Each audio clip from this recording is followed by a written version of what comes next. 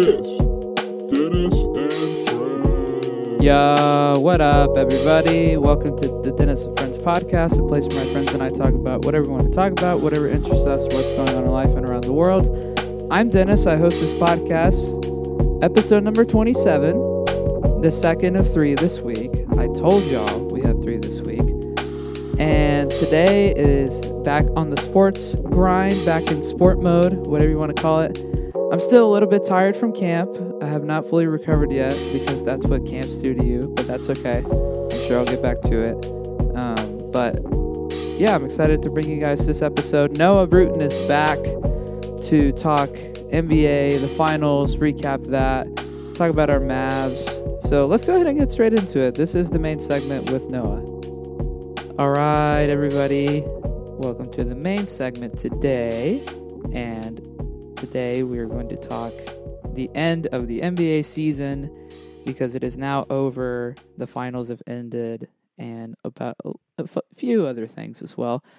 Of course, back with me to talk hoop is my great friend, veteran guest host of the show, the great Noah Bruton is back, ladies and gentlemen. Howdy, hey.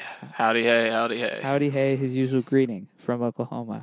We are recording this on a Sunday night on what would have been Game 7 of the finals, but it ended in 6. So we're recording this on Father's Day, Juneteenth, whatever you want to call it, all the things.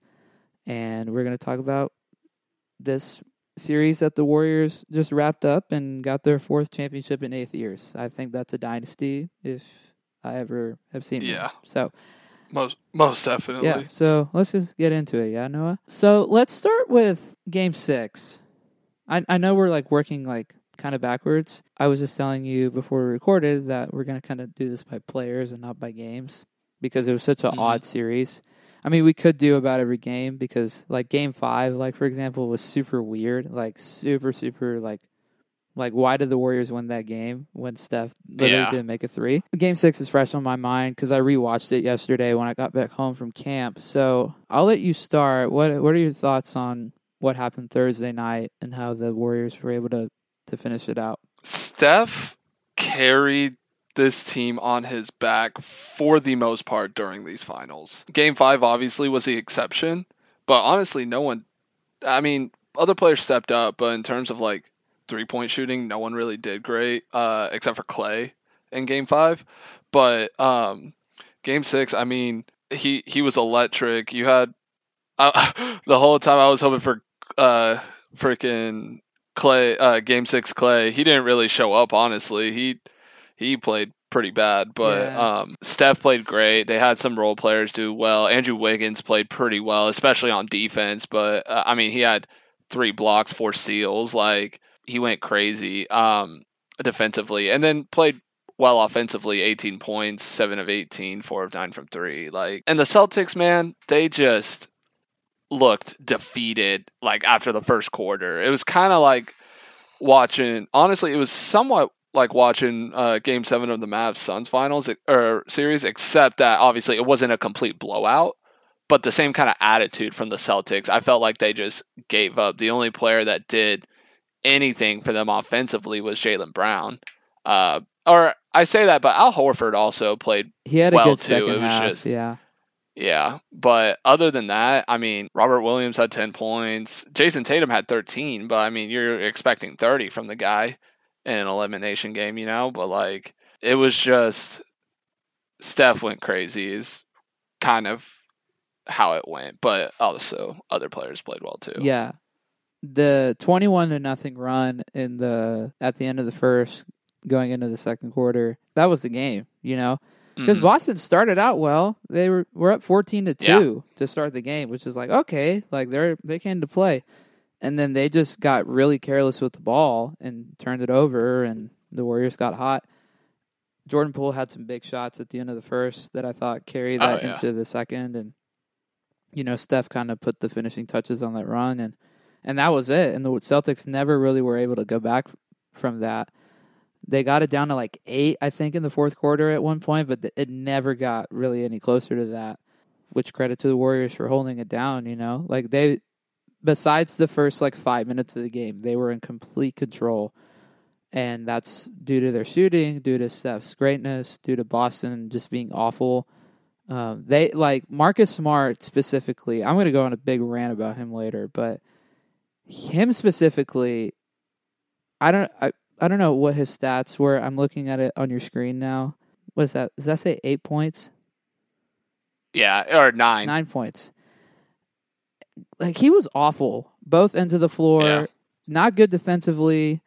He's insufferable to watch because he just flops all the time. And it's like, at some point, he's going to get hurt doing that by trying to bait the refs into making calls. I'm sure you saw Steph did do a little nut tap there. Yeah, I did see that. Which, that's kind of tough, but it's also kind of funny. Yeah, that was... and then he hit the 3, of course. Right. Yeah, that was on my Saturday morning Twitter catch-up session driving back from camp. Yeah. That was pretty funny to see. Anyway, Tatum was awful, like turning the ball over, not hitting shots. I mean, I'll get to them later, but you're right. Like, they didn't care, like, after the run or, like, during the run, and then, like, never really recovered after that. I mean, Horford showed some pride. Jaylen Brown showed some pride. Robert Williams showed some pride. I'm kind of dumbfounded at why during that run that Udoka, like, had Pritchard in the whole time, because he literally did nothing during that stretch, and I don't get why he was ever playing in this series, like, to be honest. Yeah. Like, he did nothing throughout the entire 6 games. Like, even in game 1, like, I don't think he was part of that 3-point barrage that they had, you know? Like, I don't know what... like, I get you don't have a deep bench, but also, like, you got to be able to lean more on Derek White, because Derek White's been able to give you more production. But I don't know. That speaks to, it's a very top-heavy team. I think we know that after looking at it now. Because, I mean, your bench is Peyton Pritchard, Grant Williams, Nesmith, Derek White. Like, that's only really 8 guys, and the Warriors have, like, 10 or 11, maybe 12 on some Warriors, nights. Like, Steve Kerr is really good at going into his bench if he really needs to. He knows, like, when to, and I mean, that's why they've gone on this run they've had. Obviously, they have, like, the big 3 with Curry, Clay, and Dre, and, like, not that Clay and Dre played amazingly throughout the series, but, like, point is, Steve Kerr knows how to use his players effectively. Yeah, so. Absolutely. So, I loved seeing Steph be so emotional at the end of the game. I thought that was really cool because, I mean, they're right. Like, the year after they lost to Toronto in the finals, they won, like, 15 games. He only played, like, 5, and then the Clay stuff, and people thinking that Draymond was washed and stuff, and, you know, them having lottery picks and all that. So it's cool to see them, like, show that, even though they last won a championship 4 years ago. It's like, that's still really cool to see. And they're so likable, man. Like, I mean, I know Draymond's a troll, and he's got his bits and stuff, but, I mean, you can't not like Steph. You can't not like Clay, especially after all that he's been through. There's a lot of likable guys on that team, even like the rookies, you know. Like, I think Moody and Kuminga are very likable guys as well. So I'm happy they won. This is probably the most, of all 4 of their championships, this is probably the most, like, significant in that it's post-Durant. The roster outside of Wiggins and Steph, because, I mean, Clay had not the best year. I mean, he's obviously coming back from injury.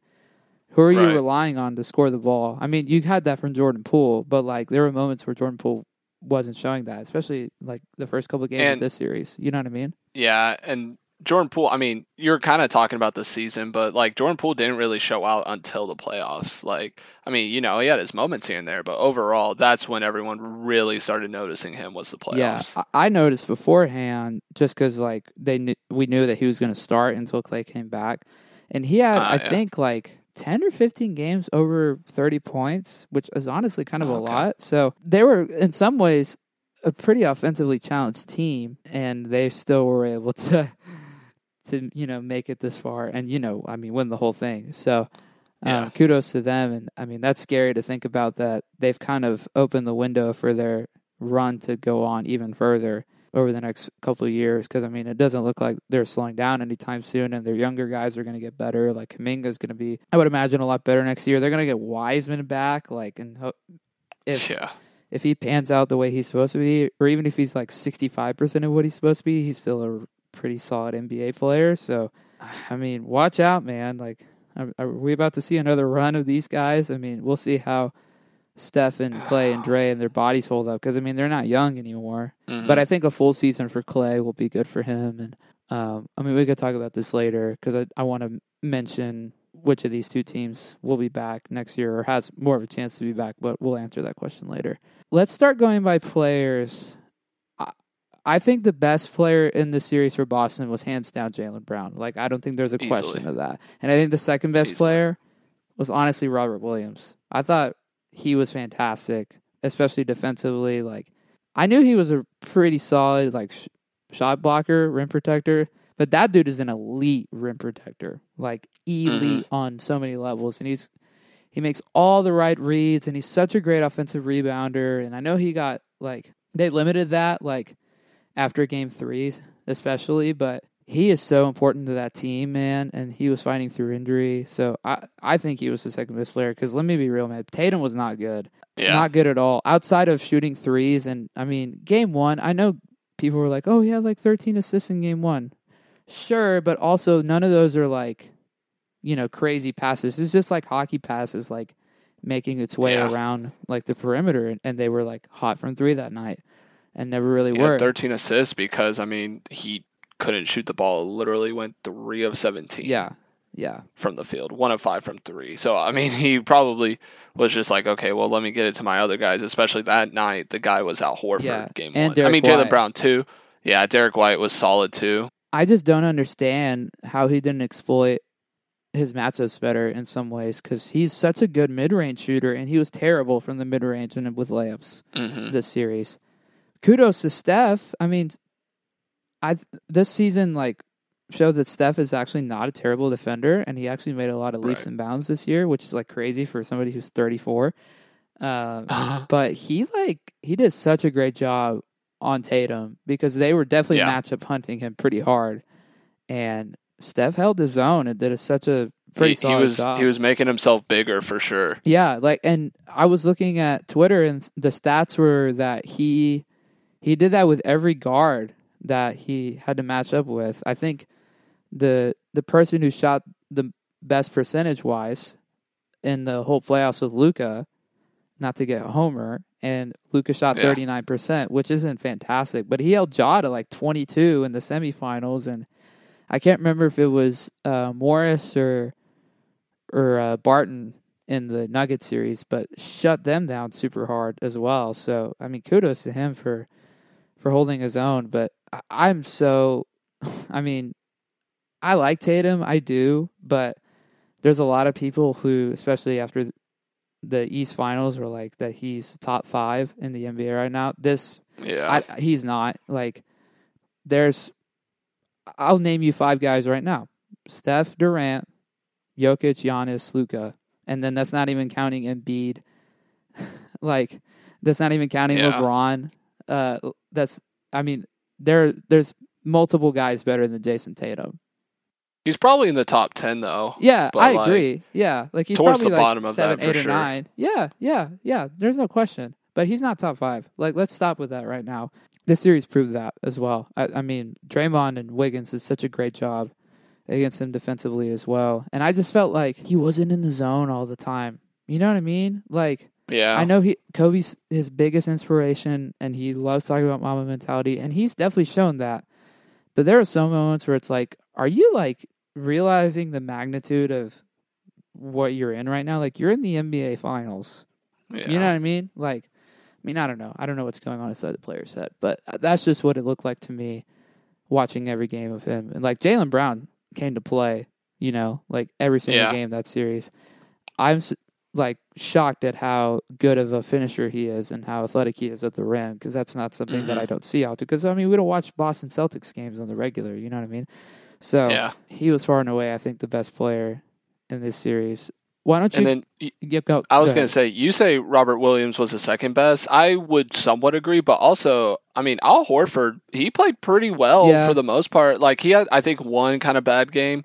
But, I mean, especially game one. Like, he went, what was it? He had 26. 6 of 8 from 3. Yeah, he had 26, which I'm not expecting that from old man Horford over there. Like, I mean, I could see him getting, like, 18, I feel like, is a good scoring night for him.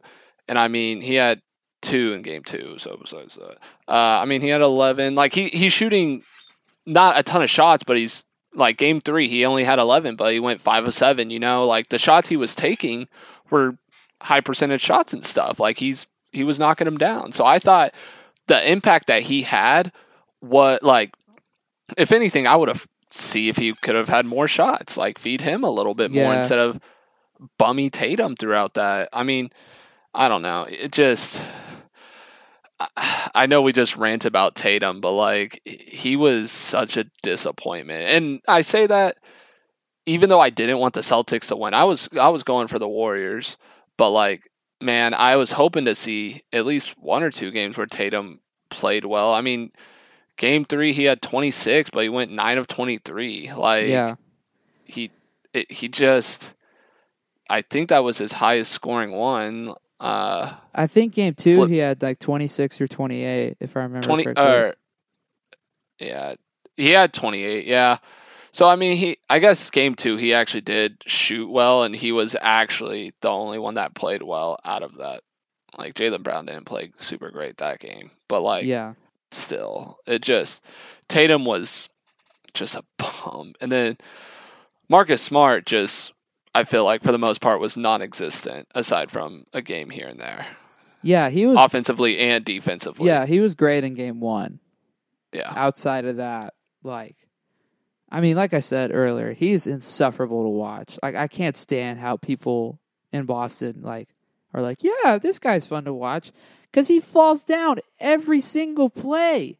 Like, what are you doing, man? Like, it's so bad. It's so obvious that he's trying to bait so hard to get the refs to call anything. And he had a couple of back-to-back calls, I think, in game 6, where it's like, dude, you are literally stumbling to the ground before the screen is set and you're getting the call. Like, what is happening? And then his 3-point like shot, like, he'll do this bit like when he's shooting a 3, and if anybody comes in to close on it, he'll like start leaning down and then just like awkwardly fall like for no reason. It's like, nobody's getting in your landing spot, dude. Like, what are you talking about? So I can't stand the guy. I mean, don't get me wrong, he's a great defensive player. Like, I mean, he's defensive player of the year. Like, you can't take that away from him.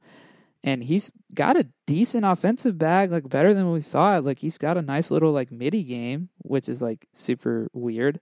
And he actually can shoot the 3 okay. But let's not act like he's an elite point guard by any means, especially on the offensive side of the ball. Like, he's got a long way to go to reach the likes of like a Chris Paul or like a Luka or like a Steph or whatever. Like, he's not. I mean, he's their weak link, and that starting 5, he's their weak link from an offensive perspective. Because Horford will get you buckets, and he's such a solid 3-point shooter, and he'll like get you down low the post. So like, he's able to be productive, and he rebounds well and all that. So I can't stand the guy. I'll mention this later, but they got to find a solution at point guard. I think Boston does. But we'll move on from that. You mentioned Clay. Clay was okay this series, and that's okay. I'll give him a pass. I mean, what do you expect from the guy? It's his first season back.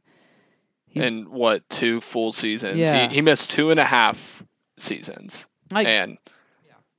He had some good shots. Like, he had some clutch shots, especially game 4. A couple of shots in game 4 that were really crucial, especially at the end. And obviously, like you said, he played well in game 5. And I know he didn't play well in game 6, but there was a couple of ones where like the Celtics were like coming back, and then all of a sudden he just kind of pops a 3 over somebody guarding him, and it goes in, and it kind of like hurts the spirit of the Celtics. You know what I mean? So I thought Gary Payton II, his impact coming back on the series was huge. Absolutely huge, because he made his shots, first of all, but also just defensively, just another guy to throw at Brown and at Tatum, I thought meant a lot. Any other thoughts on him? He's just he's kind of like, I'm sure we'll talk about Jordan Poole here in a second, but he's kind of like a Jordan Poole in the sense of he brings more energy on the court. He's a pace setter in a way. Like I would say he's the defensive pace setter. Like he gets in there and stuff, and he does great. And I mean, offensively, he's okay. He's not great, but like sometimes he'll get you a bucket here and there, you know. So overall, he played great in that final series for sure. Yeah, especially after. I mean, that's such a terrible injury to have, and that Yeah, wasn't oh even my his gosh. own doing. Like, shout out Dylan Brooks for being the worst. Yeah. But I mean, just the way that he came back was super cool. Let's talk about Poole. His half court shots were like stupid. Oh my gosh. Actually stupid. It felt like Steph when he made those half court shots or those crazy shots in the 2018 finals against Cleveland, like that one in game 1, and then there was that one where he like kind of took Love like super out off the perimeter and he just kind of threw it up and it went in, and that kind of like sealed the game. Like that was the same kind of vibe. I mean, he's kind of annoying, but he's definitely earned my respect in a lot of ways because he's productive. He knows his role and he doesn't. I mean, he tries to do too much sometimes, but in his role, he thrives. You know what I mean? Yeah, most definitely. I mean, he's kind of he showed a lot. Warriors, if he keeps playing the way he's playing, Warriors are going to be in good hands for the future. Because, like, you know, Steph's getting older. You know, he's getting a little off his game. Although he broke the 3-point record this year, he did not. After that, he was kind of just not playing great. But like Jordan Poole, he could be that next. He could be the one to fill his shoes. Now, I don't think he'll fill them perfectly, you know, because Steph's a one of a kind, especially when it comes to shooting. But I mean, Jordan Poole, he played pretty well. It was like I said, Gary Payton was the defensive like energy. Jordan Poole would come in. He would either come in and immediately make an impact, or he would come in, jack up some shots, miss them, and then later hit like 3 straight. And like they were those stupid little step backs that he always hits, and for some reason no one can guard him. I guess I know how people feel against Luka sometimes, you know, but like Jordan Poole was awesome. He was pretty bad in game 1 and then figured some stuff out after that. Yeah, so definitely. That's good on him. Speaking of somebody who figured stuff out, Draymond Green, who was abysmal the first like 4 games of this series, was pretty solid in game 5 and then was spectacular in game 6. Like absolutely spectacular. He made threes, which was a shocker. He had like 10 or 11 rebounds or assists or something like that. Yeah, he hit 2 of 5 from 3, 12 rebounds, 8 assists. Incredible. And 2 blocks, 2 steals. 2 blocks. A plus, what does that say? Plus 18? Plus 19, 16. Plus 16. And the highest plus minus besides Gary Payton, it looks like. Yeah. On the team. Yeah, I mean, that's a way to respond to all the crap that myself included gave him, that everybody gave him the first like half of the series. Like, he was awful.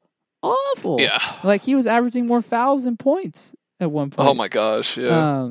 So kudos to him, man. I don't know what else you have to say on him, but kudos to him for coming back. Yeah, no. What you said, kudos to him. But I saw a stat where I think it was the entire playoffs run that they had. If Draymond made a 3, they had a 100% win rate. I think. Now, obviously, they won some games without him hitting them. But if he hit a 3, they did not lose. I mean, I think I remember him hitting a 3 in every game against the Mavs, so that definitely makes sense now that I think about it. So, like I said, he's got his bits. He's a troll.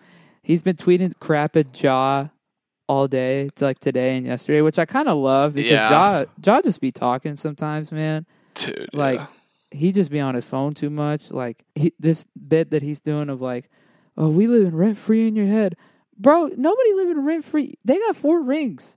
Like, what if you won, Ja? Rookie of the Year in 1 playoff series? Like, I know you got hurt, but still, like, you can't say anything yet.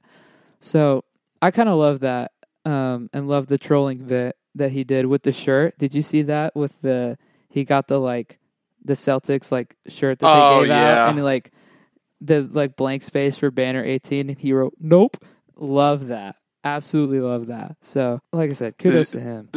Did you see what he tweeted earlier today? He tweeted getting ready for Game 7 tonight, locked in. Happy Father's Day. Dude, what? So good. Draymond.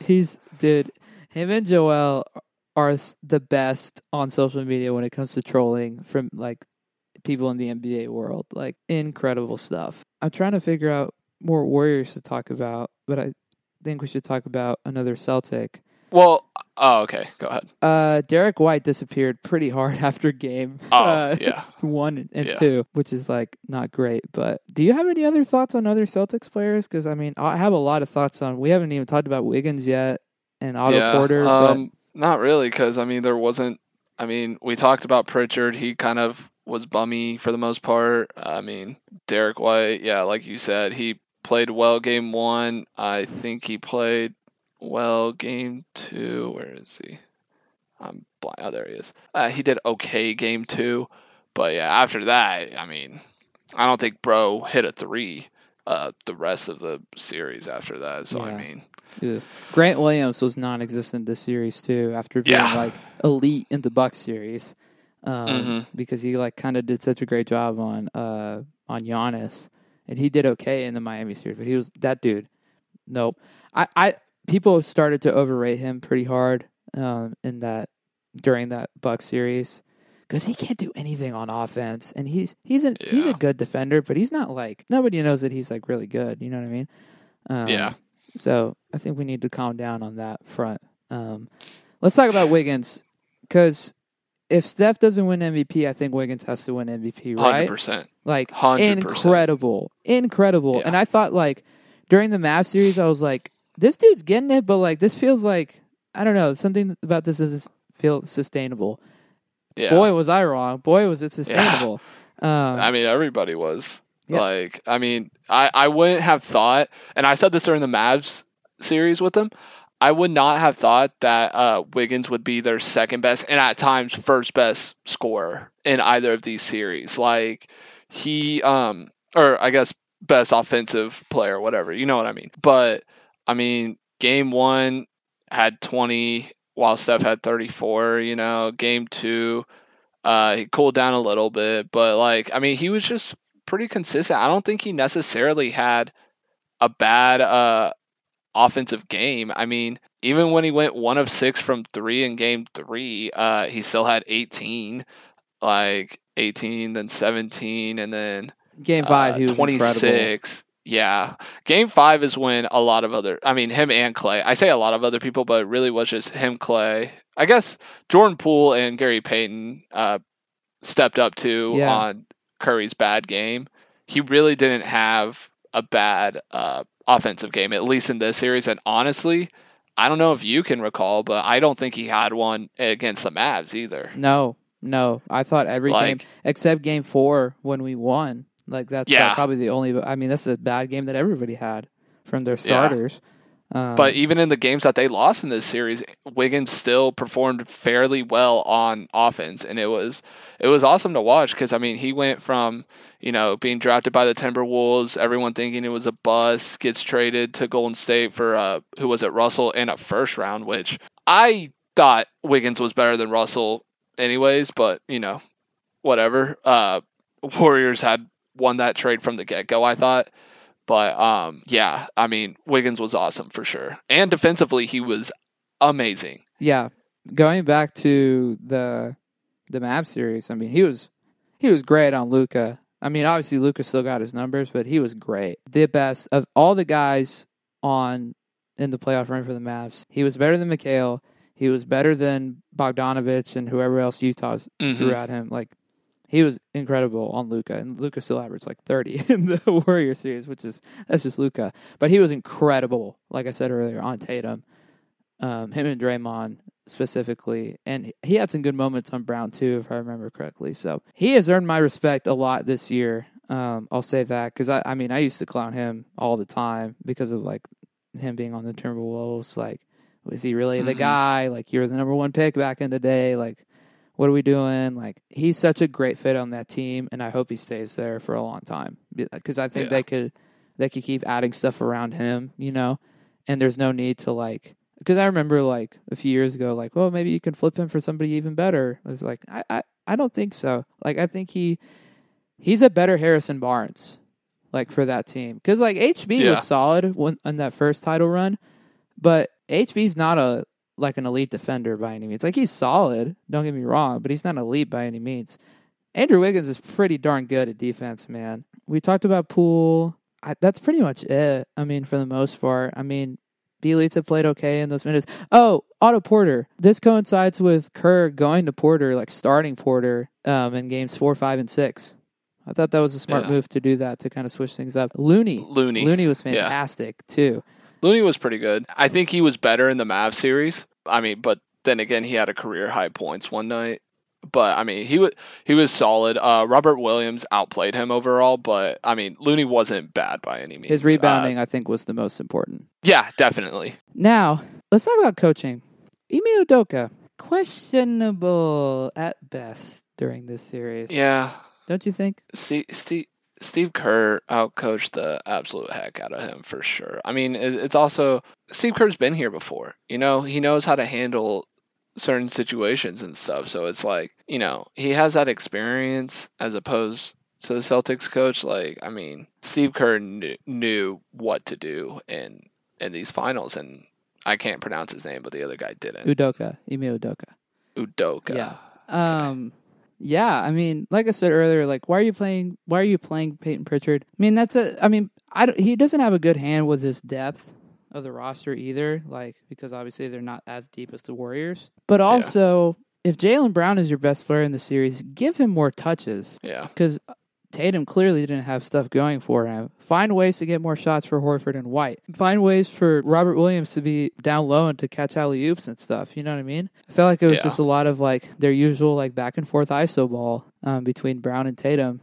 And then when they did have good moments of ball movement, like it wasn't as effective. So those were the two big things that stuck out to me. Obviously, Kerr is Kerr. You know, like he's a good coach. I don't know if I can call him elite, because he's had a great roster ever since the beginning. And the one time his players were gone, he won 15 games. You know what I mean? So yeah. But he knows how to get it done, like you just said. So, I mean, kudos to him for finding the way for the fourth time in eighth years to get it done, and for their front office for having the ability to pick a good roster.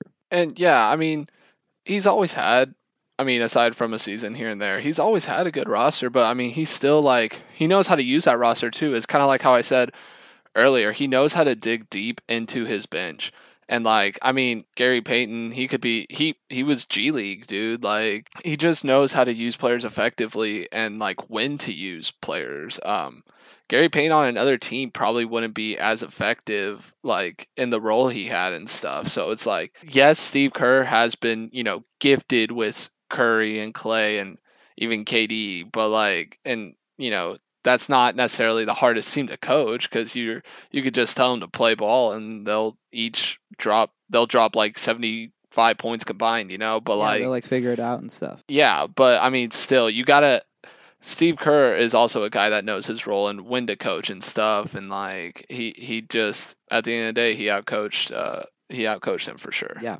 Other thoughts that I had on this series are more like big picture stuff. So let me ask you some questions, Noah, and we can go for it. We can debate accordingly. Of these two teams, who's more likely to come back to the finals next year? That's kind of a tough one.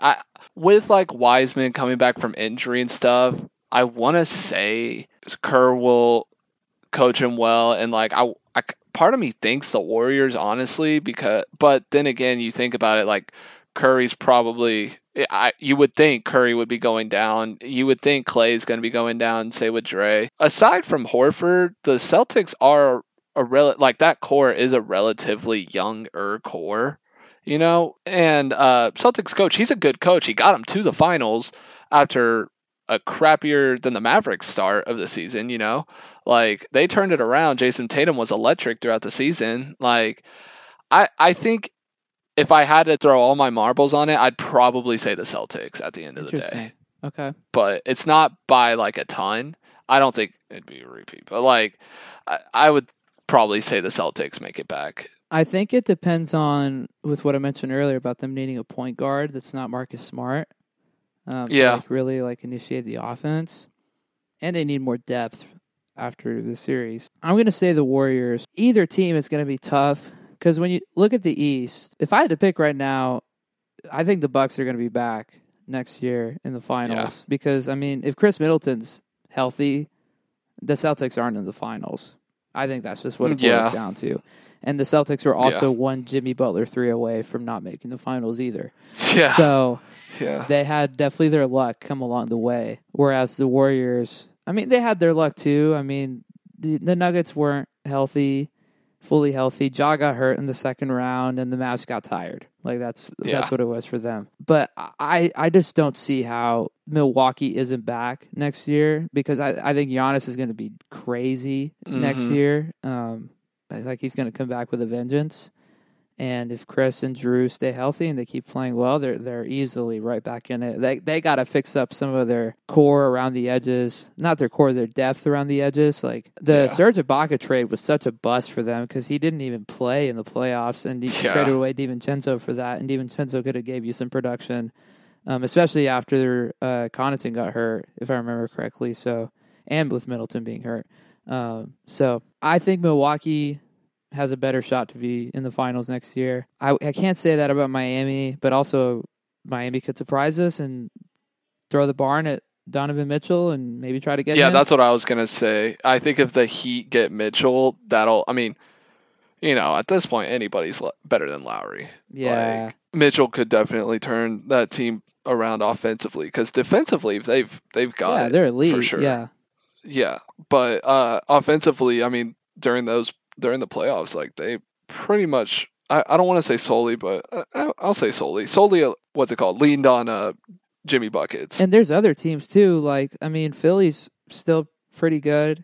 I mean, obviously James Harden's not that anymore, like that anymore. But I mean, they're still pretty good with him on that team. And if Brooklyn stays healthy, yeah, I mean, who knows about Brooklyn because this whole Kyrie thing is just a mess. Yeah. But you never know with them. I mean, you still have a top 5 player. Like, you still have KD. Yeah. Like, with KD, you can... I don't want to say you can do anything, but you could do almost anything. I mean, we'll see what Ben Simmons is like next year. Oh, true. I mean, we always keep forgetting about that. He's a person.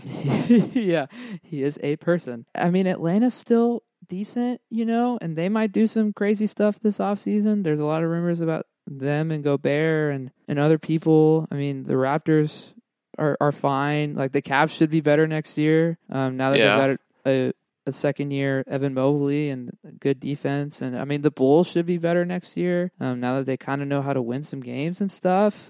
I mean the East is not easy by any means. So I don't know. I wouldn't put money on the Celtics being back. However, in the West, it's not easy either because there's 5 really good teams in the West. There's the Warriors, there's the Grizzlies, there's the Suns, maybe, depending on what happens this summer. A fully healthy Clippers team and the Mavs. I think that's the top 5. And then the Nuggets, if they're fully healthy, that's a top what I was 6. Say. So all you people who think the Lakers are going to be back next year, no, there's 6 teams better than them if everybody's healthy. Like, just I mean, I think the Lakers should be a playoff team. If they get their stuff together. Yes, but big if. If the Clippers are fully healthy next year, watch the heck out. Because they have 9 deep in the playoffs between Kawhi, PG, Reggie Jackson, Terrence Mann, Robert Covington, Norman Powell, Marcus Morris, Zubac. I'm missing one more guy off the top of my head. Luke Kennard, and not because he's a defensive guy, but because he can knock down threes. And they had some... And Batum. Like, all those guys can play in the playoffs in some way, shape, or form. That's scary, bro. And obviously Kawhi is Kawhi, but, I mean, Kawhi is also moody, so we'll see. Thank you for that. Thank you. Yeah, I think they're going to be crazy next year if they're back. But, again, that's a big if. I think the Grizzlies are going to be better next year, but I could also see them taking a couple steps back because I think people are going to figure them out. I don't think Phoenix is a 1 seed for sure next year. Yeah, especially if they lose Ayton. Especially if they lose Ayton. And I just don't think CP3 is going to... I just don't see how he can have another great year because he's getting older, you know what I mean? The Mavs are already better. We'll talk about them here in a sec, but they're already better with the Christian Wood trade. And the Nuggets, if they're back, like, they're scary, like... Jamal Murray, man, I mean, I can't stand the we all guy, saw but him he's in a the hooper, bubble. bro. Like, I honestly like him. Yeah, he's crazy. Michael Porter Jr. is real good too. What is it? Aaron Gordon, he's okay. I think with all those other guys being healthy, he'll fall back into what his normal role should be. Yeah. Won't have to rely on him as much, Yeah. but and don't forget also, fully healthy Pelicans. that's what, dude. We have the same brain. Because I was about to say, like, the Pelicans, they had quite the comeback, like, after, well, like, once the why am I blanking on his name? The trade. Who the heck did they? The CJ trade? Yes, yeah, I don't know why I was blanking on McCollum, but yeah, like once CJ McCollum went there, like they turned it around. I mean, they got the 8 seed. Took the Suns to They 6 were games. yeah, and I mean they were the 9 seed originally, but still they got that. They won their play-in, so they beat the Clippers, which I don't think you or me Nope. expected.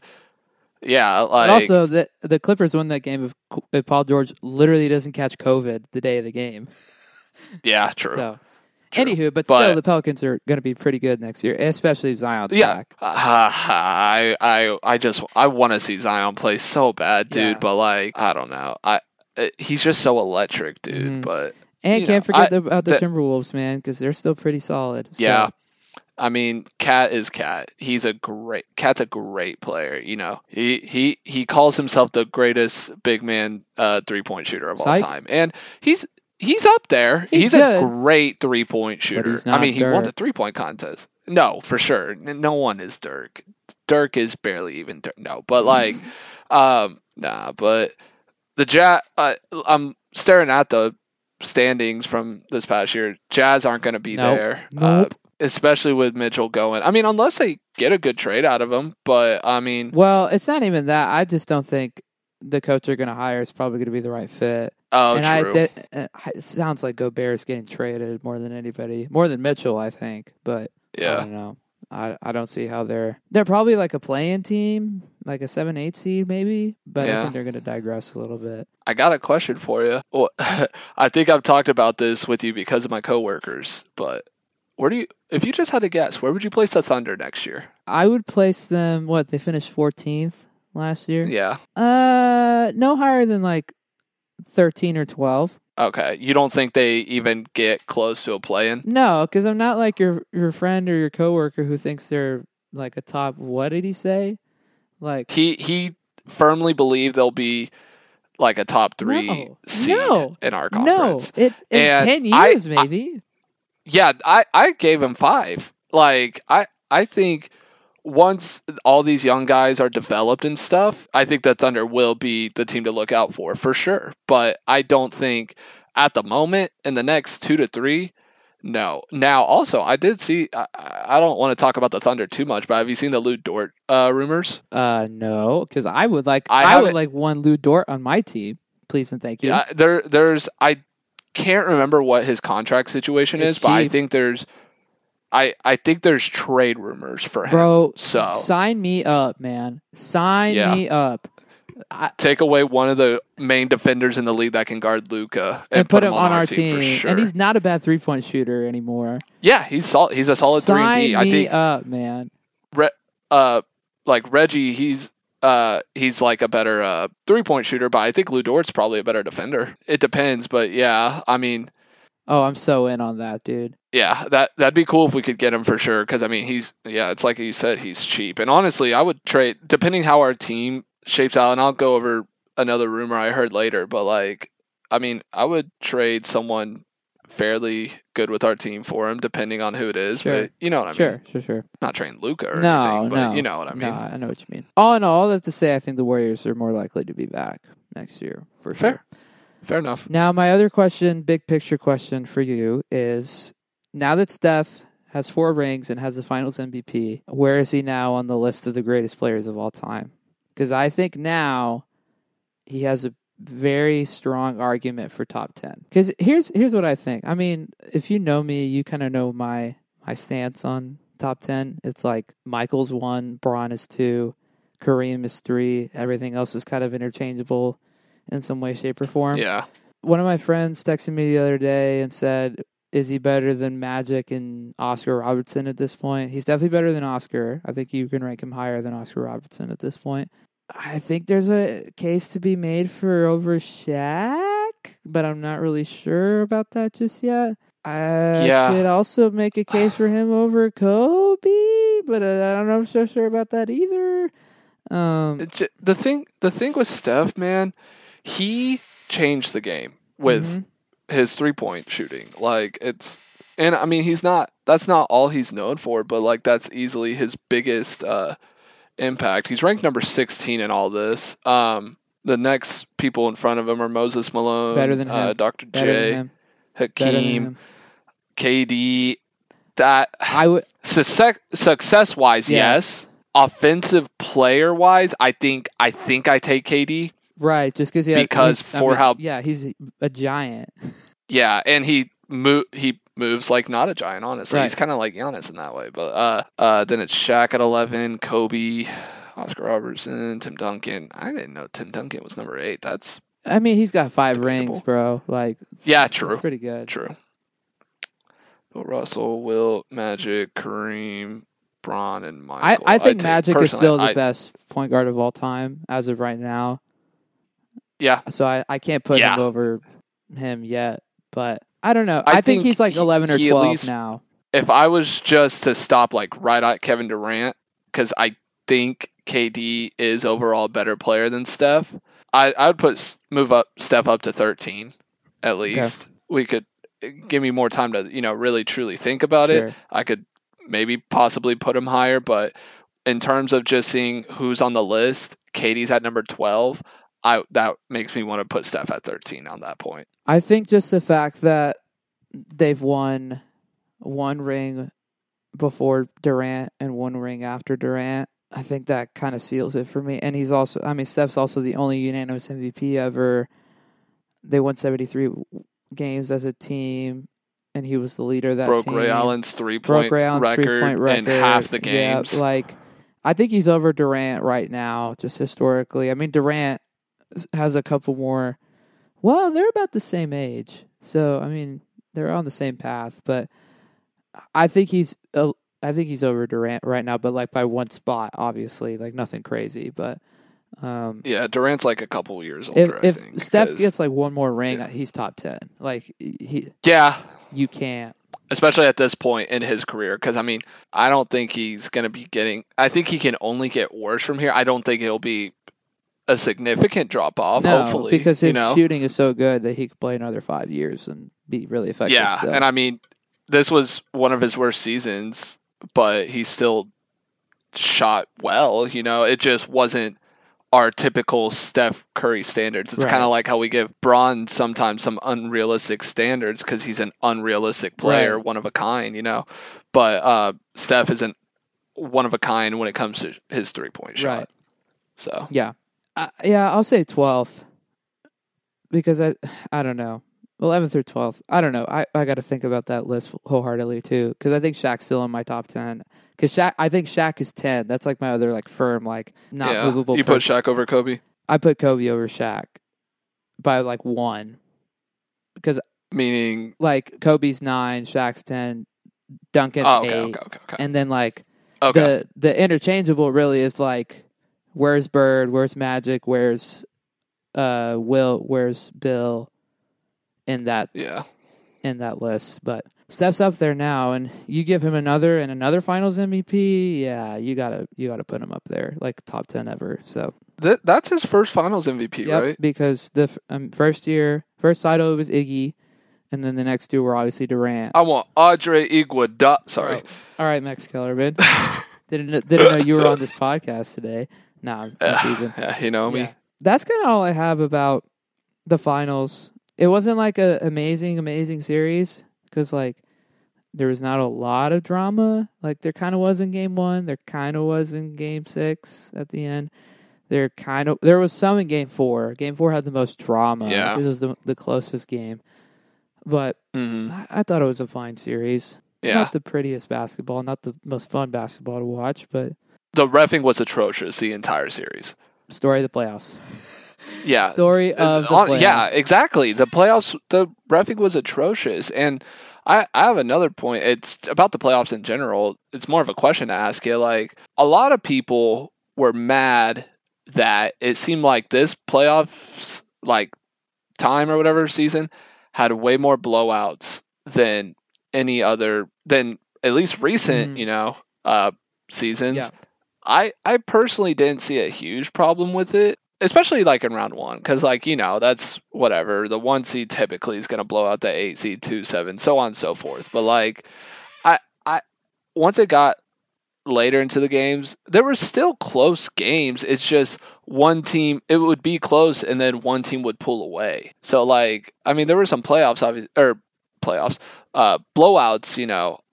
most games, but it wasn't like the games the entire time were blowouts every single game. Right. You know what I mean? Yeah. Let's move on, shall we? Okay. Let's keep talking about the NBA.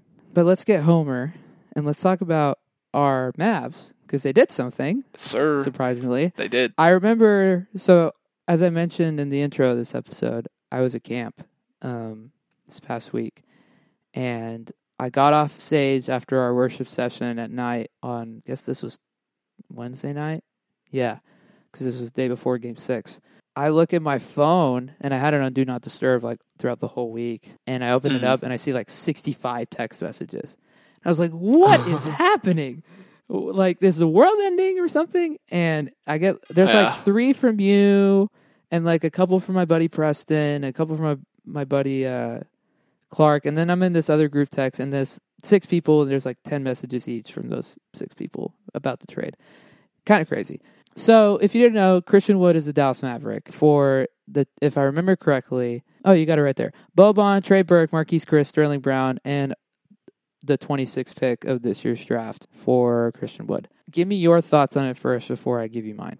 Overall, I'm happy with it. We gave him the worst thing we lost was probably the pick. I mean, love Boban, we'll miss the sad vibes. to lose him, but yeah, for sure. But it's like, as a player, he didn't do a ton, especially this season. Last year, he had way more impact than he did this year, especially obviously in playoffs, he didn't play aside from when we were blowing them out or getting blown out. Yeah. Like, he just, no need for him. But of the players we lost, Trey Burke was probably the biggest loss, and he would come in and be fairly efficient when we actually wanted to play him, like especially in the Jazz series when Luka was hurt, those first 3 games. Trey Burke would only play like max 8 minutes maybe, but he was efficient. He would shoot a 3 or 2, hit them, and call it good. I overall, I'm happy with it. I think you and me have talked a lot about this, so I don't want to take away your thoughts that I know you're going to have on it, but I think the worst part about Christian Wood is probably his defense. It's nothing, to be scared of. He's an okay rim protector, but like, I think Jason Kidd, we saw how he turned this team into a top 5 overall defense this year? Yeah, so I think he can coach him into the right direction for sure. So my feelings about it have definitely changed over the past few days, in part because I was grumpy half the time at camp for other reasons that are not sports related. So I was more grumpy than I am now about the trade, especially when it broke. I was like, what are we doing the night that it broke? But this is what I've come down to. From a on-court fit, it's pretty fantastic. He is pretty good in pick and roll. He's also pretty good in pick and pop. He shot 40% from 3 this year, which is pretty good. He had plenty of games over 30. He rebounds. He's got a handle, like a little bit of a handle, which is like kind of surprising. And like you said, his defense is his weakest thing. And it's not great, but it's not terrible. It's like about the same level as Dwight Powell, if not a little better, but it's not terrible. Him getting alley-oops from Luka just sounds so mouth-watering. Oh, yeah. And Luka doing behind-the-back passes to him at the top of the key for a three-pointer sounds really, really good as well. So I'm excited for that. I like the prospects of him playing in a lineup that's pretty, like, catch and shoot with, like, him. Like, because he's a starter, obviously. He's our starting center now. So you put him over Powell, and your starting five is, assuming Brunson resigns, is Luka, Brunson, Dorian, Redzi, and Christian Wood, and all those guys can shoot threes. So that's pretty good because it's better than having three guys that can shoot threes and then Dwight Powell who can't shoot a three to save his life. I love that we gave him... It just gives us...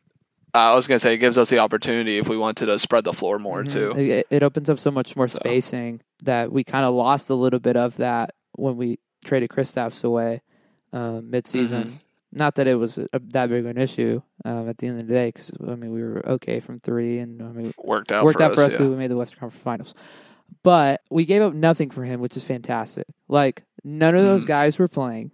None of them. Our draft pick probably wasn't going to play that much, and it's not like the 26th pick is going to get you a lot of value, especially in this draft class, because that's a really, really weak class, even at the top. Even like your Jabari Smiths and Chet Holmgrens in the world, they're not like Ja Morant, Zion, Lucas, Aytons, Trae Youngs, those guys that were like top 5 over the last few years. Like, there's not guys like that in this draft.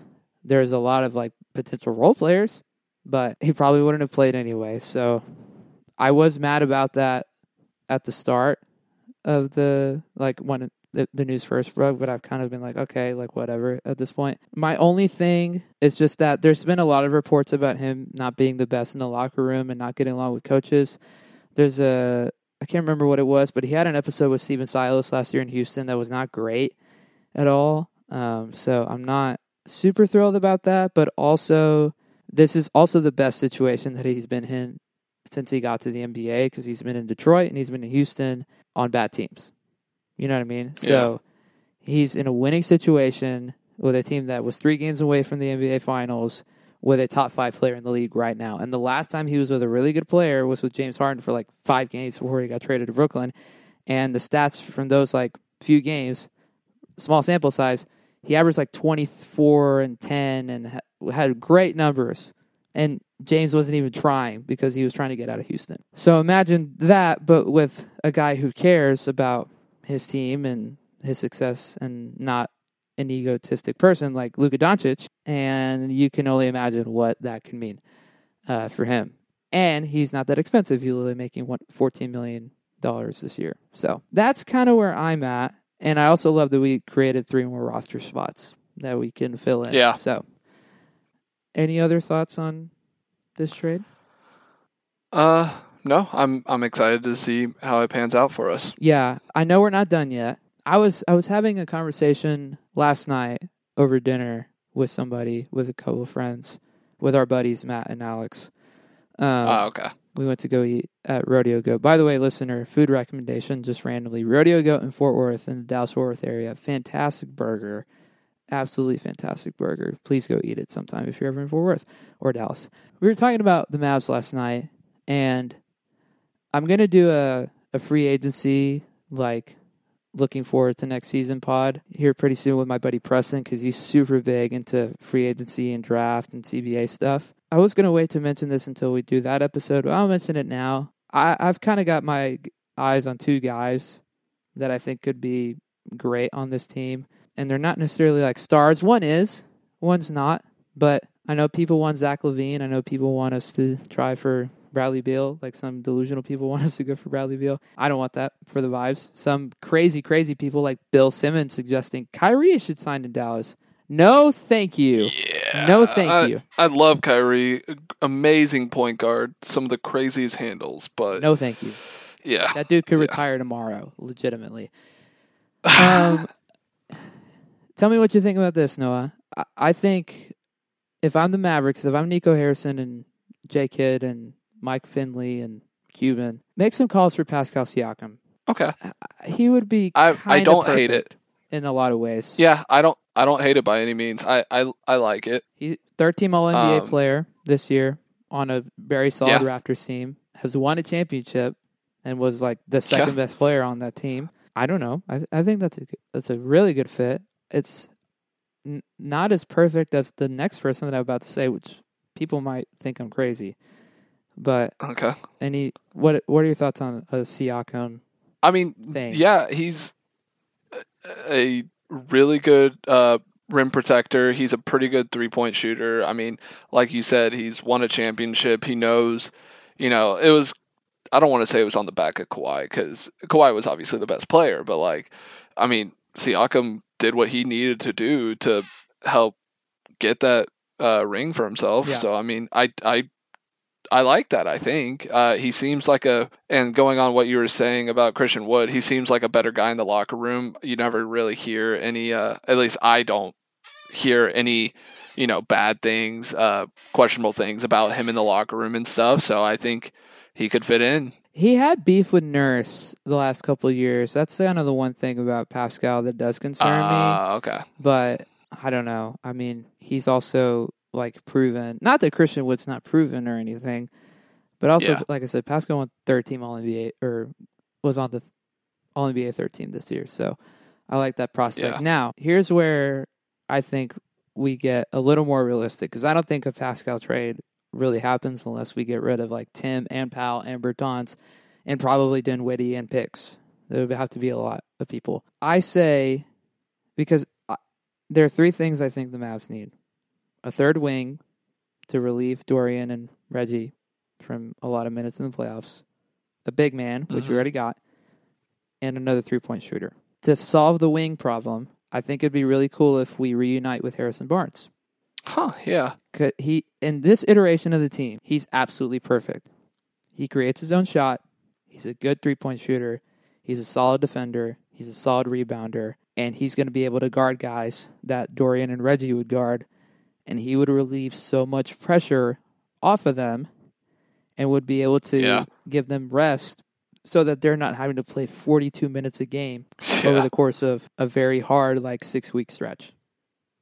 Yeah. I think I think he's kind of genuinely he would be perfect on this team. And he doesn't make a lot of money either. He only makes $20 million. I like that. Yeah, it'd be cool to have him back because we kind of did him dirty. Yeah, we sure did. The get-go for literally nothing. We that was the old Mavs front office. We got the new Mavs front office now though, so whole different vibe. It would actually be a good trade for us. Yeah, we're not having to give him up for Justin Jackson and whoever else we got. Zach Randolph. Zach Randolph. Gosh, I forgot about that. Who just retired. Yeah, I know. Yeah, gosh, dude, that was terrible. I have one for you. There's been rumors about let me find the tweet real quick. The Mavs were also looking apparently to grab Miles Turner, and with that, the picture that has up of the future lineup or whatever, they say it would be Luka Brunson, Reggie, Wood, and Miles Turner. Now, I personally would obviously do Dorian. Dodo over Reggie. Yep. But give me your thoughts on that, because I don't think I know a ton about Miles Turner. Not enough to really form a great opinion, but he's injury prone. He's actually, I think, played more or less games over the last few years than Kristaps, which is not great. Really? Yeah. And I think that the prospects of that feel kind of redundant now that we have Wood, personally. Yeah. He's an elite rim protector. Elite on defense. Yeah. And he's okay at threes. He's not really a good offensive player. Ulysses Trinity prospect. I don't know if you knew that. Yeah, he went to Trinity High School in our area. I didn't know that. But I think after making that trade and knowing that Indy's going to want stuff for the future because they're obviously in a rebuild mode and trying to build around Halliburton. I mean, we don't have that many picks to give him anyway, so I don't know. I just don't love the prospects of that right now, especially after. I think if we don't make the Wood trade, I feel more open to it, but I think now it feels kind of you're chilling on it. Yeah, for now. I mean, I wouldn't hate it. I don't think he'd be a bad fit on the team. I mean, he'd certainly be better than Dwight Powell for sure. Yeah. But I don't know. I just don't think that's really possible now at this rate. But who knows? This front office could surprise us more. Another person who I was just thinking about today, actually another person who I know we're linked to again, and it feels kind of late that we're linked to him again because he's old and kind of washed, is Goran Dragic. But he would replace the vibes factor that we just lost with Boban, so I guess. And we kind of need another guard. I would go after Brandon 'Cause we- Knight because Brandon Knight played good when he was on his COVID deal here this year. Yeah. I forgot he was on how many 10 days with us? Couple, Just I think like 2. 2, maybe 3. Just 2. He wasn't as long as Marquise. But I would be down to get him and let him play the Trey Burke role. Yeah, where he'll come in for when he's needed, Yeah. but like he's not gonna, he's gonna ride the bench for the Yeah. most part, not get more than 4 minutes a game. Yeah. For the most Yeah. part. I mean, I'm down to give him like a minimum deal. Both him and Dragic. You know who else I think we should reunite with? Wes Matthews. Oh yeah. Oh yeah. Because you could get him on a vet minimum, and he's going to give you good defense and threes. Thinking about all of this, I have a question about someone on our current roster. Okay. Where does Josh Green fit in all of this now? Does he go further down? Do we think I think he obviously he had a much better second year than he did first year. Yeah. I don't think he can, go down anymore. I think if he's more confident, and because I think that's his worst thing about him, he's sometimes just, I don't want to say stupid, but I guess that's what he is. He makes dumb decisions sometimes, but he just not very confident, and you saw it a lot in the playoffs. Yeah. That's why we ended up sitting him. Yeah. And also we had Frank back too, but we got to make sure we keep Frank, to be clear. yeah, that'd be good too. But like I liked where Josh was going, towards the end of the season and stuff. I thought he was one of those young guys that brought us a little bit more energy because he actually played. Correct me if I'm wrong, but he played pretty decently in the Jazz series. Yeah, after the first game, or first or second game, he played okay. In game 3, he made threes and like had some good defensive moments. But outside of that, he was not good. Yeah. So, I mean, I don't know. Where do you see him in all of this? I mean, he's probably, depending on who we get, because I think my dream scenario at this rate would be your top 8 or 9 guys in a playoff rotation, because I think we need 8 to 9 guys. Because this past season, we had 6 that could really play, between Luka, Brunson, Dinwiddie, Reggie, and Dorian, and the occasional minutes from Maxey, the occasional minutes from Powell, the occasional minutes from Frank. If you can go get a HB, for example, and if you add him plus Wood to those 6-7 guys that I just mentioned, not counting Frank, not counting Powell, not counting Maxey, and then not counting Tim, who's going to be back. Yeah, true. He's probably the 11th or 12th guy on the team. I mean, he's better than Theo Pinson, because Pinson's probably the 15th guy on the team, because it sounds like we're going to re-sign him. Pinson went crazy in the last game, though. It's true. Albeit against the Spurs, but still. Doesn't matter. I don't know. He could be good in spots, in spurts in the playoffs, but, I mean, obviously he would have to get a lot of solid run in the regular season, and depending on how we fill in our depth this year, I don't know how that's possible. Because, thinking about all these potential guys coming to us and stuff, I mean, maybe he could be part of a trade. I do think he has really good potential. Or maybe not really good, but good potential. He's just got to be more confident. Maybe he could build that confidence getting more play time for a lesser team, Yeah. And maybe he could turn into something great. So I don't think we need a second star. I'm in the same camp as the front office of like, we need depth and we need it fit more than anything. And I hope that they're trying to show that right now. I mean, they seem to believe Christian would be a good fit. So I'm going to trust that because, I mean, obviously, like, Nico is new, and so he has a long leash, as opposed to, like, if Donnie was still around, but obviously he's not anymore. Yeah, like I said, Mavs free agency in depth with Preston will come later, but that's kind of where I'm at right now with everything. I have no idea about the draft. I'm going to watch it, and I'll probably forget about it the day after, so that's kind of how I feel about the state of the league right now, and we'll see free agency when it starts next like Friday or whatever, how that goes. But shall we end with our random hit around like we always do? Go for it. Let's go for it.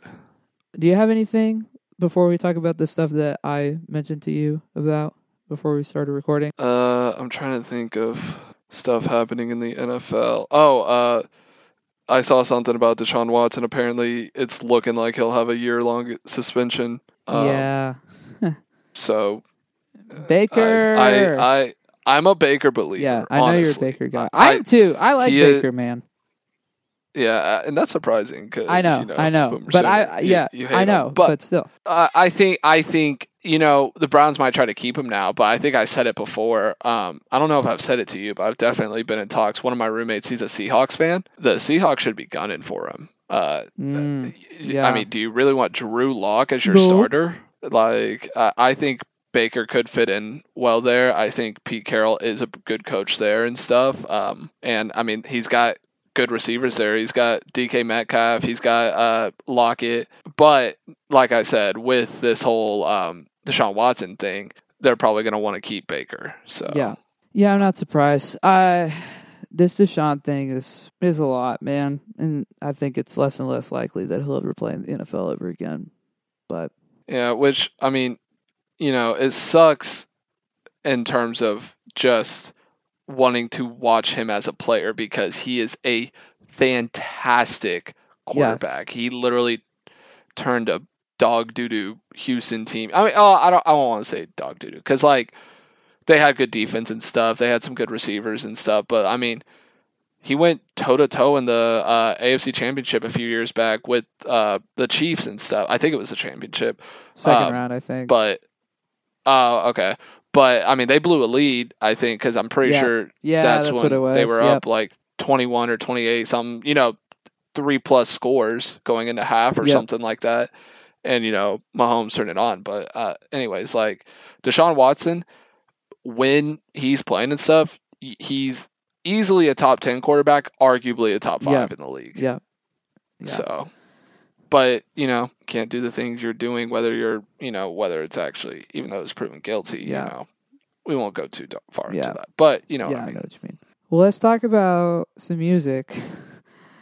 Because our boy Champagne Poppy decided, I'm going to drop a dance album. Out of nowhere. And I finally finished it today. It was fine. I mean, terrible. It was just like, here's my thing with Drake, man. I love him. I'm a big Drake guy. I know a lot of people are going to get turned off by that, but I really like. I love his old stuff like so much. Yeah. What like I don't know what he's trying to accomplish at this point.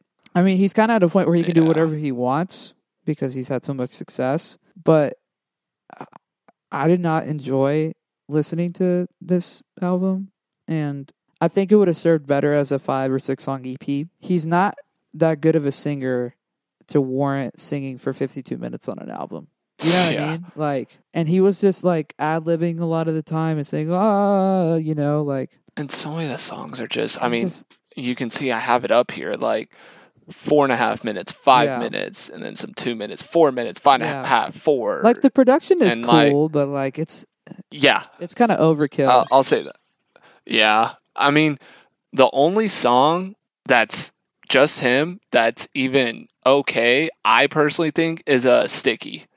Yeah. Sticky is the best song, obviously, besides, I think, what everyone agrees with, and that's why when you see on Spotify here, it has the most plays by a mile, except for a close second with Falling Back. Jimmy Cooks. Yeah. With 21. Yeah, the only rap song on the album. Yeah, and me, 21 is in my top 3. Yeah, I know you love him. And honestly, Drake might be too, just from overall, but 21, actually, Drake's not in there. I would say 21, Uzi, and J. Cole's. J. Cole's my number 1, and then I would probably say 21, then Uzi. But in terms of rapping and stuff, but even on this, 21 is, him and Uzi are my 2 favorites when they feature on songs. Mm-hmm. This was one of the lower ones for 21. And I think it's honestly because, I'm sure you're like me. When you listen to a new album, typically listen it from first to last. You're not hitting shuffle. Correct. As all albums should be played. Like you should listen to my EP when it comes out in a few days, front to back. Big facts. Yeah. So I think I was already kind of just like, man, this album freaking sucks. Yeah, and I had heard good things about Jimmy Cook, so I was like, I want to get to it, and I just want to listen to it. And, I don't like, I mean, you obviously listen to it, right? So, like, when the beat kind of switches and stuff, the flow, there's times where I like when flow switches if it's the same beat, Mhm. but it takes me like, it kind of caught me by surprise when the flow switched like that. Yeah. 21's part was good. I mean, it sounded like 21, guns banging, all that, but it was okay. I mean, that song specifically. Everything else was garbage. The one good thing I will say, at least about the first like 3 or 4 songs, because you listen to it in order, it's there's no pause really. It just goes right from one to the other, which I think is always a cool thing. It's kind of like Andy's last album with what is it, Falling Back or whatever. I can't think of the song, but Am I Falling, where it goes from Am I to Falling. I love how that the beat kicks in and stuff, and so I can't stand that Falling Back song. Like, what a terrible way to start the album, because he's just like, the ending of it is so bad. And then I look up on Google, I haven't seen the music video for it yet, and I don't plan on seeing it because, I mean, the headline of like, Drake shoots music video where he marries 23 women and has cameo appearance of Tristan Thompson. I'm so out on that. So out on the prospect of all of that. So we'll not be watching that. Yeah, like I said, the production's fine. Like, it was cool, but I just can't stand it, man. Like, is it better than CLB? No, I don't think so. I think CLB is not that good. CLB's not that good. No, like, but there's some stuff on CLB that I kind of enjoyed.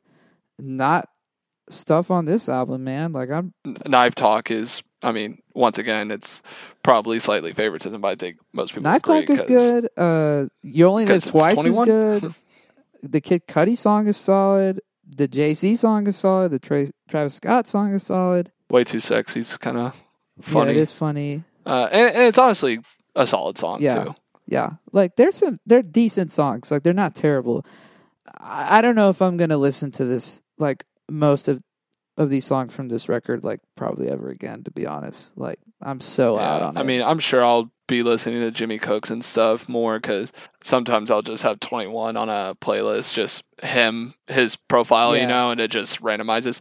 So I'm sure I'll get some Jimmy Cooks and stuff. Yeah. But I think what Drake should have done is keep 5 or 6 of these songs, or release 5 or 6 of these songs as an EP, as like one EP, and then release Jimmy Cooks as just a standalone single, and then release the other 6 or 7 songs as another EP, and it would have been okay. But it was too long.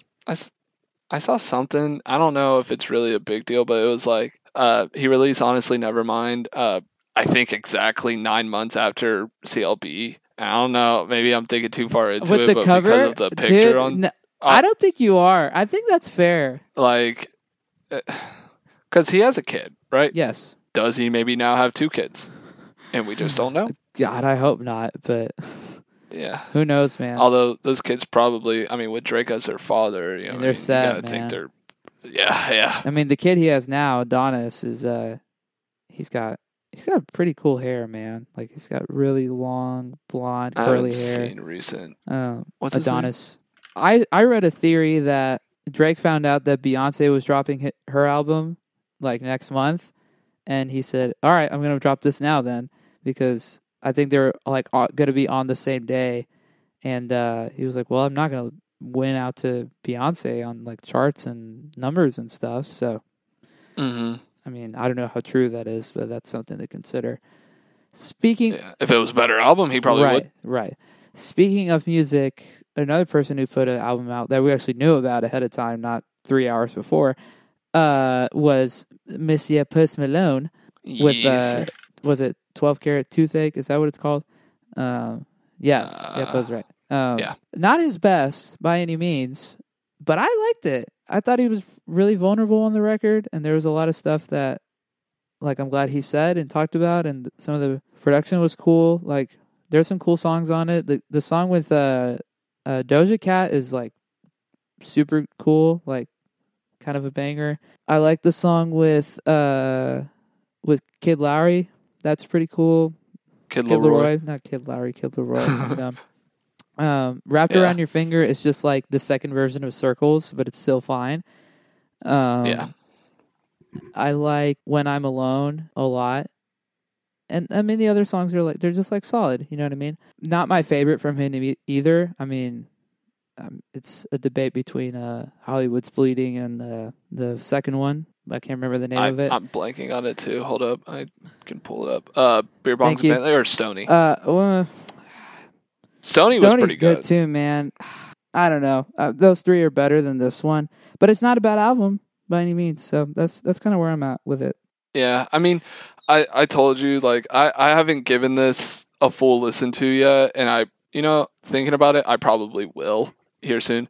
My roommate, he's a big Posty guy. He loves those kind of, I don't want to say sadder songs, but like more like make you think songs, KP, he's the one. But and he also loves Kid Leroy, so he loves that song. And I've listened to that song plenty of times in my living room because he'll just play it on my giant Alexa I got in there. Yeah. But there was one song, it was like 3 a.m. Me and him were having a deep talk, and he's like, bro, I gotta show you this song. And I think it might have been Reputation. He's just talking about all his struggles and stuff, and like feelings about things and stuff. And like, obviously it's very vague to when describing Posty, but like you just see Post get so into his music, man. Yeah. And like you can hear it in his voice. It's just like there's sometimes where it sounds like he's breaking, but like not in a bad way. You know what I mean?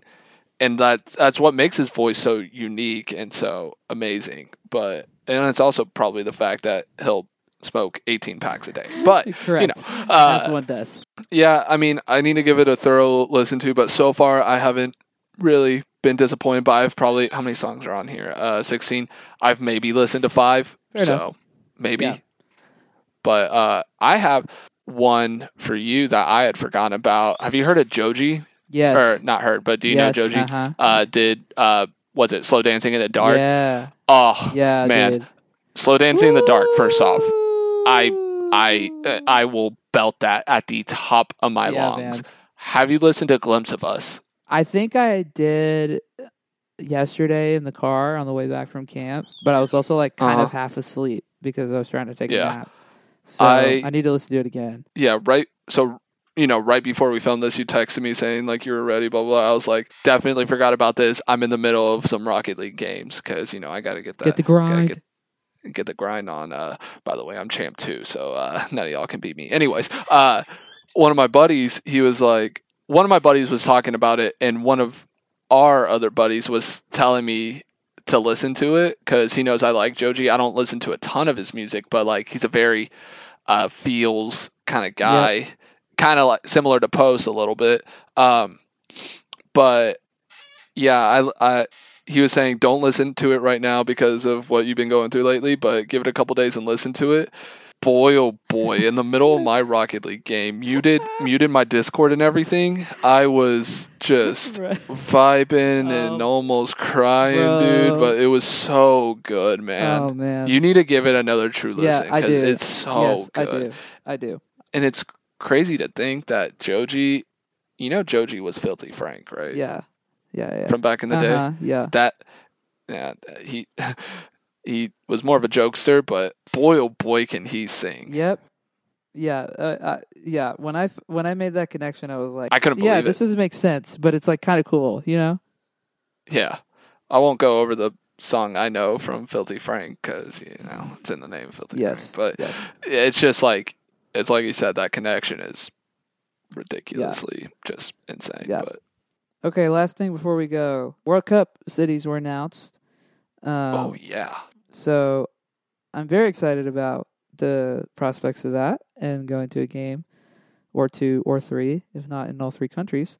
Let's go to a game together. I don't care where it is in the U.S. I mean, the ones in Dallas would be cool, but I also I heard the Dallas game is going to be a semifinal, so those will be buku expensive. Yeah. I'm trying to find where... Oh, okay, here's the list. There's the list. This is at least... Is this just... No, it's everywhere. It's not just America. Yeah. Wait, correct me if I'm wrong. That's your team, right? Well, it's in our rival stadium. It's in Rayado Stadium, but it's still Monterrey, so I'm going to try to go to a game. Hey, you get me there, I'm down to go with you. Bet. Sounds good. I'll update my passport and everything. Let's go. So it's 3 cities in Mexico, right? It's 3. Monterrey, Mexico City. Mm-hmm. Oh, Guadalajara. 3, and then 2 in Canada, and the rest Vancouver of and Toronto, yeah. You know the one I don't know if I mess with too heavily? I don't of all these places, I feel like at least in America specifically, the least one, I guess, whatever you want to say, in my opinion, is Kansas City. I guess they got the stadium for it. I assume they would play at the Yeah, Chiefs they're playing at Stadium, Arrowhead. Arrowhead. So like stadium capacity wise, it's good, but it's like it's Kansas, man. Or I guess technically it's Missouri, but like, or is it? Yeah, Missouri. Yeah. It's Missouri. So it's like the places like, I mean, Dallas, Houston, obviously anywhere in Cali because it's LA, San Fran. I think that's it. And then the Northeast, like Boston, Philly, New York / New Jersey is what it says. I don't know. Do you know where in New York, New It's Jersey at they'd be MetLife. playing? MetLife. That's where the finals probably going to be. It's either there or LA. What's MetLife again? It's the Giants Jet Stadium. Giants. Okay. So I mean, yeah, to have it in those Northeast areas, I think Atlanta's solid.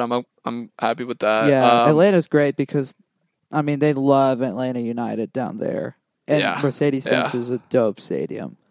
True, that is where they'd play, huh? Mm-hmm. I didn't even think about that. Yeah, it's all NFL stadiums, from what I understand. Like, volunteer. That makes sense. Yeah. And then Miami, I feel like you gotta have Miami on there because it's freaking Miami. It's a big Anybody international that's gonna be there hub, so like people will fly in direct to Miami, like so that's where a lot of people from around the world will come. I do agree with you on Kansas City. My one, like, I guess, like, pushback, it's not really a pushback because it's, like, it is what it is. They've got a good base up there, though. Like, they love Sporting KC, and anytime the national team's there, the U.S. national team, they sell out, men's or women's, and so they have a good culture up there. But it is still a little weird, but also, the other options were not that, like, great. I was actually kind of surprised by Philly, to be honest with you, because I think there's too much going on. There's a lot of stadiums in the East that they could have chose, or that they already have, and Philly, like, the Union are not that big up there. Yeah. I mean, they have a great sports culture, so that I understand that, and I also understand FIFA picking them over DC, because DC was probably the shocker, but also, you're not going to play at FedEx. Like, FedEx is a bad stadium. You know what I mean? Yeah. I guess I've been thinking you're thinking more like how the American soccer culture around there is. I think I'm thinking more of like the world and what are like what cities people know. Yes. Yeah. Okay, I get that. I don't think a ton of people are gonna care for Kansas City. It's in the middle of, I don't want to say it's the middle of nowhere because it's Kansas freaking City, but it's also Missouri and Kansas. Like, like, I think they picked that too because it's like in the direct middle of the country, and they kind of broke everything up by regions. There's like a West region, a Central region, and an East region. And there's like a pretty equal amount of stadiums in each region. And I think there's only 3 in the Central. It's just Dallas, Houston, and KC. Okay. So I guess I get that. Spread it out among the country, or spread it out throughout the country is what I'm trying to say, I guess. So, yeah, okay. I get that then. Honestly, I could have maybe seen, in terms of just city, not thinking stadium, I could have seen Chicago. Yeah, that was the one I think they could have subbed, was put Chicago. What's the Bears Stadium like? It's a little older. It would have needed some upgrade. Soldier Field, that's what it is. But they would have, their culture up there is so good.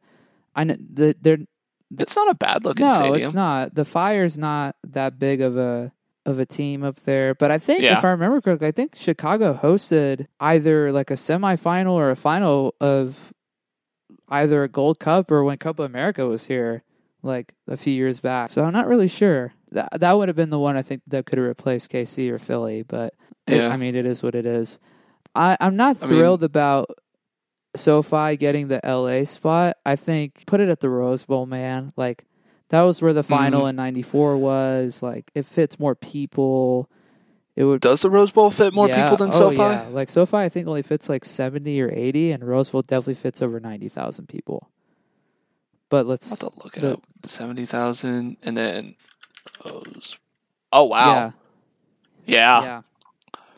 I mean, SoFi's a dope looking stadium. Don't get me wrong. Like, it looks beautiful and it looks super cool and modern, but I don't know. I think I'm more in terms of where you want to fit people. and make most ticket revenue and stuff. What's AT&T's capacity? AT&T's like 80,000, something like Okay. that. Oh man, you are just on the money right now. Go buy yourself a lottery ticket. But No, I will not. Not with my luck. But yeah, I mean, you tell me about those three Mexico stadiums. It's the three that make the most sense because stadium-wise, I mean, Mexico City is Azteca, which is that's an obvious. Yes, that one I knew about. Yep. Like, but biggest I stadium, don't know Guadalajara or Monterrey. Biggest stadium in the country. I mean, it's hosted 2 World Cup finals, like championship games. It has 90,000 people. Host the 2 biggest teams in the country in America and Cruz Azul are 2 of the biggest. Guadalajara makes sense because Chivas is a big team, and that stadium is big enough. I didn't know that's where Chivas played. Yeah, that's where Chivas plays. And that stadium has been upgraded recently and looks really cool.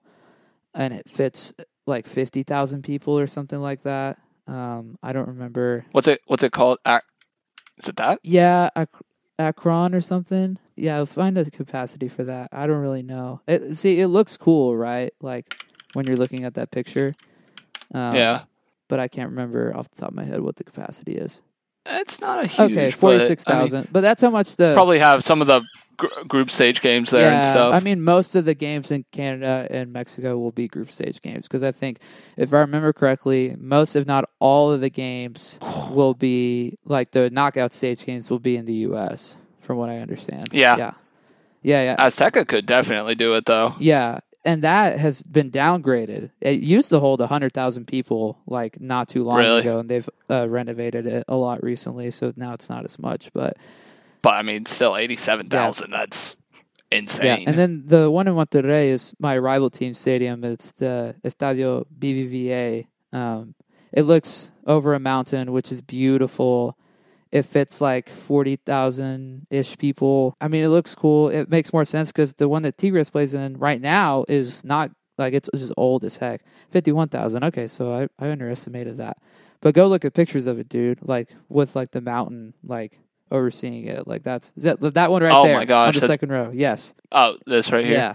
Or, yeah. Yes, that one. That's beautiful. Yeah, dude. That's what I'm saying. So, that tiny one's their old stadium. So, the Tigres one didn't make sense from like a capacity or logistic or infrastructure standpoint. Now they are renovating it or making a new one, and it's supposed to be on par with this Rayados one, but it may or may not get done before the World Cup, and I think they wouldn't have considered it, so that's why they chose this one. So it is what it is. Okay.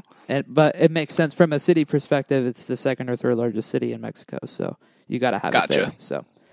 And the other stadiums in the country are not that big. Like the smaller team stadiums are not.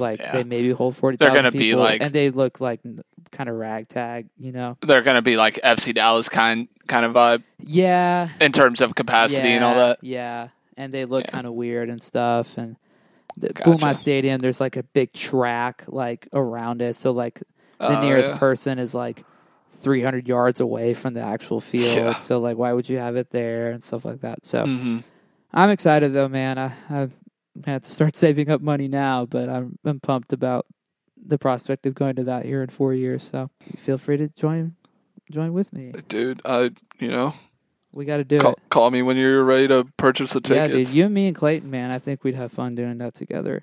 That'd be a fun little trip. But hopefully, a U.S. game, but, But any game down at this for whatever. Point, it's the World Cup. I'd go watch a Mexico game for you. That's my boy. That's my boy. Just for you. Just for me. All right, dude. Well, let's wrap it up here. Thanks for being here. We're going to get to the outro bit now, as we have recently, but Noah, say adios. Adios, muchacho. Boom. There you have it. It's always good to have Noah around, man. Such a great friend and a great guest to the show. Y'all be sure to follow him on social media. If you need to find his handle, you can look it in the show notes. All right, so we're 2 episodes deep into the week. Yesterday's was super fun. Today's was super fun. And the one tomorrow is going to be very fun and different and interesting. It's my behind-the-scenes /making of episode about my new EP Proximity, which comes out 3 days from now, from the release of this episode on June the 24th. Here's the deal. If you have any questions about the EP, about like any songs, the concept, the title, the cover art, anything relating to it, and if you want me to answer it on that episode, let me know as soon as you can by emailing the pod, DennisandFriendsPod@gmail.com, or DMing me on Instagram, both on the personal or podcast Insta, or messaging me or texting me or whatever. And I will hopefully be able to answer that question when I record. But that's coming out tomorrow, so hope you're ready for that. And go ahead and pre-save/pre-order the EP if you haven't already, because that would help out a lot and help out with all the algorithms and stuff like that. So that's tomorrow, and then we'll go from there. Thanks for being here. If you like what you heard, please feel free to leave a 5-star rating and 5-star review on Spotify, Apple, Google, wherever you get podcasts from, and subscribe and all that. Follow the pod at Dennis and Friends Pod on Instagram, and like I said, email the pod if you have any questions, DennisandFriendsPod@gmail.com, and follow me on social media at Dennis Garmer Jr. for my personal stuff and music stuff and all those things. So I will see you guys tomorrow. Be good, do good. Adios, muchachos and muchachas.